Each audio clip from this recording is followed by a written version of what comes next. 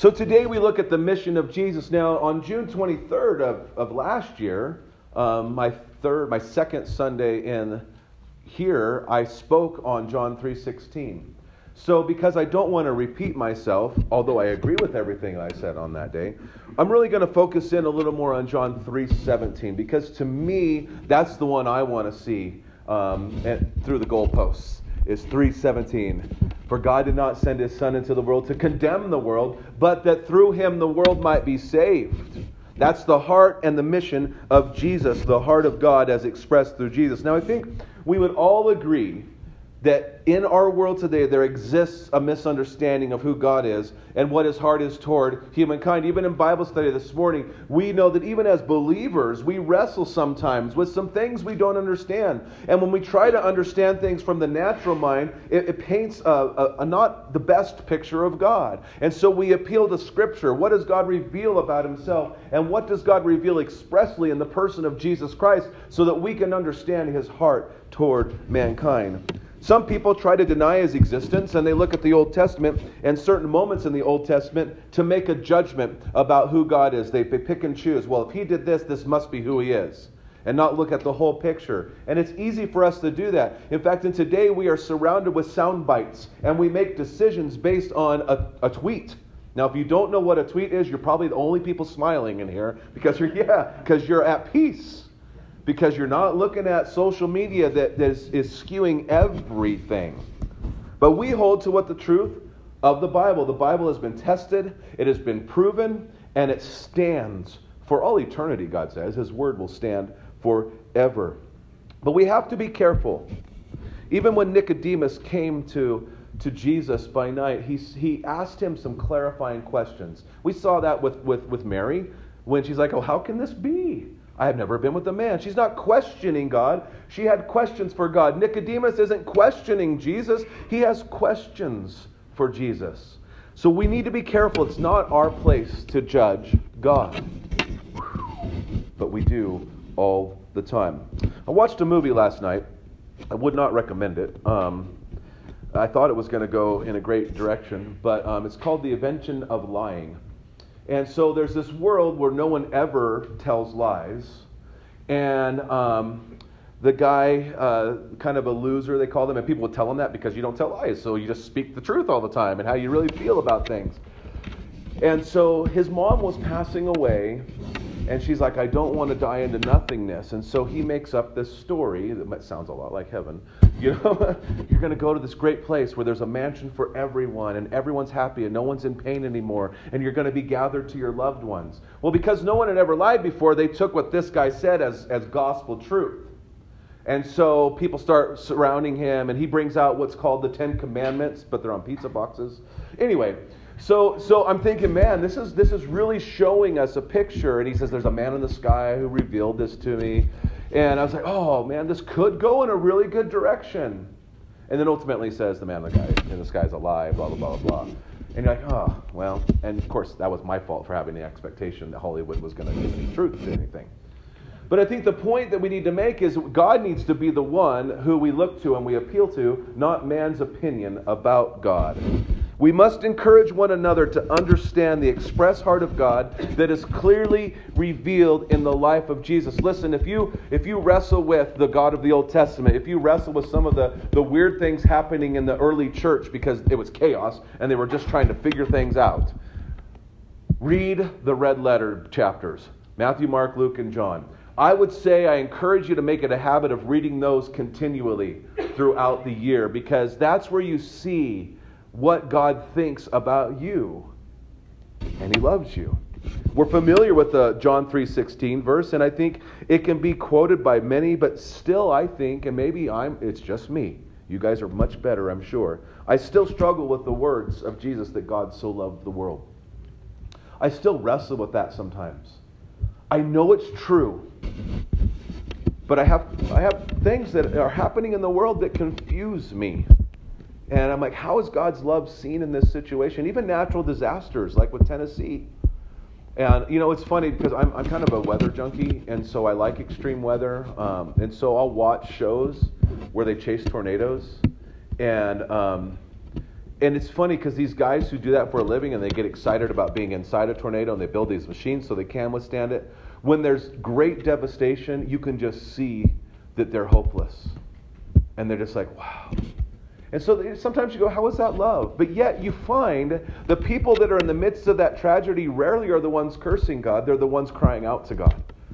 It's really interesting if you look at that. So I know that the world is messed up. I know that there are moments, seasons, circumstances, and people, believe it or not, that make it difficult to express the love of God or to see the love of God. I've heard that there's some people that it's difficult to love. Nobody here. You guys are awesome, right? But I've heard that there are some people that are hard to love. Maybe you can think of somebody right now. It's like, man, that person is just difficult to love. They're all prickly and they are grumpy all the time, and I try to love them and they just will have none of it. Well, I think God feels that sometimes. But listen, God's love is not dictated by the actions of man, nor does man's feelings or opinion define love. Right? What have we done with love? It's all about a feeling, right? You know, but there was a famous band that said it's more than a feeling, right? You know, but it is. Do we feel love at times? Absolutely. Is love existing when we don't feel love? Absolutely. In fact, I think those are the times where God reveals His love in great ways when we feel unloved, or we feel like we've blown it so much, or we feel like, oh man, He certainly doesn't want to have a relationship with me now. And He's like, but I do. And I don't remember those things that you've done. We deal with it all the time. But we see Nicodemus, and he comes to Jesus under the cover of night. And I think we need to stop there and just kind of notice something. He did not want others to know that he was curious about who Jesus was. But he did want to have a conversation with Jesus. Now, I think that we need to understand there's actually a principle here, and something we can understand and glean from this is that there are many who in their group of people will not openly ask sincere questions about Jesus because they're concerned about their social status. But they truly want to know salvation and the peace of God that can only come through Jesus Christ. And sometimes you're like, well, if they're not willing to, talk about it, openly, then, well, whatever. Well, it's not about them. It's about what God has done for them. Our task, however, as believers, is to create relationships with those who do not know the real Jesus so that we can give them a safe place to inquire about Jesus. So that they're like, hey, I have a question for you, but not here, right? Maybe you've experienced that. You've been out with some people and these people definitely don't believe in Jesus, but someone's like, I need to talk to you at a later time. Okay. Our job is to create that space for them. Now, I want to focus the heart of God expressed in John 3:17, like I said before. God did not send His Son into the world to condemn the world, but that through Jesus the world would be saved. Listen, the world is not beyond salvation. I think sometimes we just go, those people who bought all the toilet paper, I'm really mad they can't be saved. Okay? Because toilet paper won't save you. Just so you know. Aren't they going to be surprised when they don't? Anyway. But, social commentary is funny. We're weird people. Okay, that's all I have to say about that. But many people look at God as an unreasonable person and He's mean. And many of us thought that about Him before, and sometimes we struggle with that now. They describe Him as an unfair ruler or an old cantankerous man. Have you ever met an old cantankerous man? Yeah, No, that's fine. Yeah, I don't mind participation.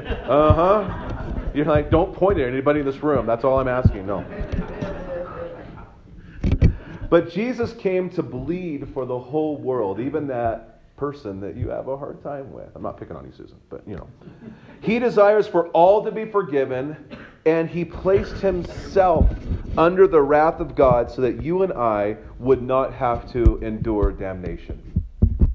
And I think sometimes we need to just wrestle with that. That's what this time of Lent is to go, wait a second, the wrath of God was placed upon Jesus. The wrath that was owed me was placed upon Jesus so that I may never have to experience the wrath of God. I am in Christ. And over Jesus Christ were the words spoken by the Father. This is my Son, in whom I am well pleased. If your life is hid in Jesus Christ, what is God saying about you? This is my kid. in whom I am well pleased. I'm so excited. And we go, yeah, but look what I did this week. It's like, I didn't see that. You're my kid. You're my kid. I don't count your sins against you anymore. I have eradicated sin on your behalf. Yeah, I still see that you live in this tension. You still struggle with sin. You're still in this body that can never inherit the kingdom of God, but you are caught between two kingdoms. And I'm telling you, look to the kingdom that's to come. Look at who you really are as a citizen of heaven, because everything that comes from our heavenly citizenship is joy and peace and love and the favor and the smile of God upon you. That's why it's important when we gather together. That's what we leave with. Jesus loves you. He speaks words of peace over you. It tells us in Zephaniah 3 that He's rejoicing over you with singing, and He quiets you with His love. First time I came across that verse, like, what? God is singing over me? I want to know what that sounds like. I have to wait, you know. But sometimes when I'm singing and I'm hearing other people sing, I'm like, well, this could be a foretaste of that, maybe. On Wednesday nights, we are looking at what Jesus said on His way to the cross. And last Wednesday, we looked at the fact that Jesus said, hey, don't weep for me. Weep for yourselves and those who don't have hope, those who are stuck in unbelief. So I think for us, it's a question. When was the last time that you cried for someone because they were rejecting the love of God? We protect ourselves from that emotion. And we go, well, whatever. I guess they don't want it. Instead of going, oh, Lord, please, please work in their lives. When was the last time you cried for yourself and were overwhelmed with the love and forgiveness of God? Talked about it last week. We like to go straight to the resurrected Christ. And we should, right? But something had to happen for Him to rise from the dead. He had to die. And it was because of us. It was our sin that placed Him upon the cross. And it makes the joy of living in Christ so much greater when we take just a moment and go, oh Lord, look what you did for me. I'm so sorry. I'm so sorry. And then He comes in and says, I know, but I love you. I love you. And you know what? That's not how you're defined anymore. You're not defined by the fact that you messed up 2 nights ago or that you didn't set your clock ahead. Just so you know. Actually, you all did great. Look at you. So I'm really happy. Again, we never want to walk away from here or when we gather together and feel condemned. We're told by the Apostle Paul, there is therefore no condemnation for those who are in Christ Jesus. But the enemy wants to tell you, oh, you blew it this time. There's no salvation for you. Oh, you blew it this time again. There's no way that you're really a changed person. That salvation didn't stick. Your baptism was false. Right? I mean, that's what the enemy says to us. And I love what God does. He says there's no condemnation for those who are in Christ Jesus. So are you in me? Yes. Is it because of anything you did? No, it's because of everything you did for me. You brought me in. You made me alive when I was dead, and you placed me in your very Son. It's all your work. You justified me completely holy, and you're sanctifying me completely and holy. It's all what you have done. And the enemy would say, yeah, but that's not true. And you're like, oh, wait a second. This is what God says. He trumps you. If God would give us the mind of Christ that we could think that clearly. But He's given us one another to help us think that clearly. Jesus went to the cross willingly for the joy set before Him. By the way, you and I are part of that joy. He knew, I'm going to make a way for every person in this room and more to be with me for eternity. And the joy that they're going to experience is overwhelming. And I think we should be people of great joy. And you know what's fun for me is you guys are people of great joy. When I say guys, that means everyone, so gals, please don't be offended.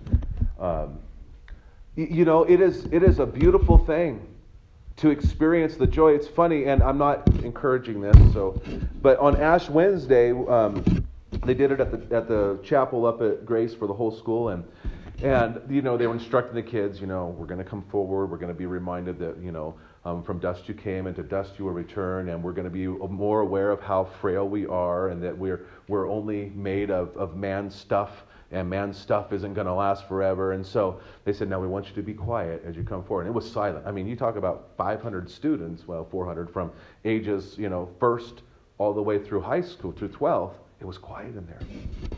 And it was funny to me because we had Ash Wednesday service here, and we couldn't contain the joy. People are lining up to get ashes, and they're just enjoying the fact that they're saved and that and so I was like, well, supposed to be a quiet time in my mind, right? And then it was Lake that said, isn't it great you can't contain the joy of the people in here? I'm like, okay, you're right. So, Lake, God used you, so good job. But we now live in abundance, and even though we celebrate things like Lent and Ash Wednesday, we don't sorrow. We're like, oh man, but yes, look what Jesus has done for us. We no longer live under the wrath of condemnation. We now are given the heart of God, and our heart breaks for what His heart breaks for. So when we see things wrong with the world, Jesus is just as broken over that, but He's made a way for those things to be made whole. We know that one day we will be out of this world, some of us sooner than others. And I'm not talking, that's not age. Just things happen, right? But it is talking about age. But some of us sooner than others. Let's not be in a hurry for that. But we're going to be out of this world, and we're going to be removed from this suffering and broken world. And nothing will disappoint us in heaven. Please understand that. Some things you can't understand about God right now, nothing will disappoint in heaven. Nothing. So people go, well, are animals going to be in heaven? Or this person going to be in heaven? You know what? I can tell you this. You will not be disappointed in heaven. So, I love my dogs, so I kind of hope that there are dogs there. But if they're not, I know I won't be disappointed. If they are, I think every dog will be nice and be like the right temperament. And I might even like cats in heaven. Okay, so that's okay. And that would be a funny thing. Could I enjoy heaven with cats? Okay, that's a different... It's okay. Sorry, cat people. But until we're there, we are left as witnesses to the transforming power of Jesus Christ. Bringing people from death to life. That's what Christ does. Breathing eternity into their being. The mission of Jesus was to proclaim the kingdom of heaven and the heart of God. The heart of God desires that all would receive the forgiveness of sins, even people we don't like. He wants them to be forgiven. And sometimes I'm like, I pray for that person because, man, I'm just tired of them. So could they just get saved so I can tolerate them? That's probably not the best prayer. But just, in transparency, you and I are not much different. So I'll call it out, and you can pray for me is really what it's doing. When we look and seek what God is inviting us into each day, and I encourage you, if it's not a habit, please make it a habit. Say, Lord, what are you inviting me into? Sometimes I even do that throughout the day. I forget I'm on mission. So, hey, if I'm going to Winco on a Friday afternoon, fortunately I wasn't trying to buy toilet paper, but I was like, okay, Lord, what are you inviting me into? Because it's going to be chaos. It's going to be chaos, and I'm not the most patient person when I go to the store. Anyway, the heart of God desires that we would all receive this forgiveness. Now, when we look and we ask the question, God, what are you inviting us into each day? I want us to consider the mission of Jesus and realize that we have been given this mission to share the love of Christ with everyone. The sign outside when we leave this place says you are now entering the mission field. And I think many of us just walk past it. Okay. Oh, yeah. Many of you go, oh, that's right, there's a sign out there, right? And not putting a guilt trip on anyone. Because, it's important. But if we would understand that as we leave this place, the church gathers together so that you might be equipped to go out and do the work of reconciliation, to plead with people to be reconciled to God through Jesus Christ. You come together, you get built up. We gather, it's been said, we gather so you can go scatter, right? That's what we do. And when we go, we say things like, don't just go to church, be the church. What does that mean? That means you have a mission to do. Jesus gave it to you clearly. To tell people they're not condemned. That's not the purpose of God. And we go, I'm entering the mission field. Well, what? I'm in America. I'm not going overseas. Missionaries from other countries are actually coming to the United States to evangelize the United States. Do you ever think you would hear that? But it's true. It started happening in the 50s. Peter Marshall from Scotland came over to help evangelize America. And he became a Senate chaplain and a bunch of other stuff. Fascinating story. But anyway, I pray that we would take the words on that sign seriously and allow the Holy Spirit to work through us to reach a lost and dying world. So let's just take a moment and think about that. We're just going to say, okay, Lord, what does it look like for me to be on mission? What does it look like for me to extend your hand of favor to those who are dying and those who are lost? What does it look like for me just to really understand that you're inviting me into being part of your work every day, in every moment. So let's take a moment and reflect upon that.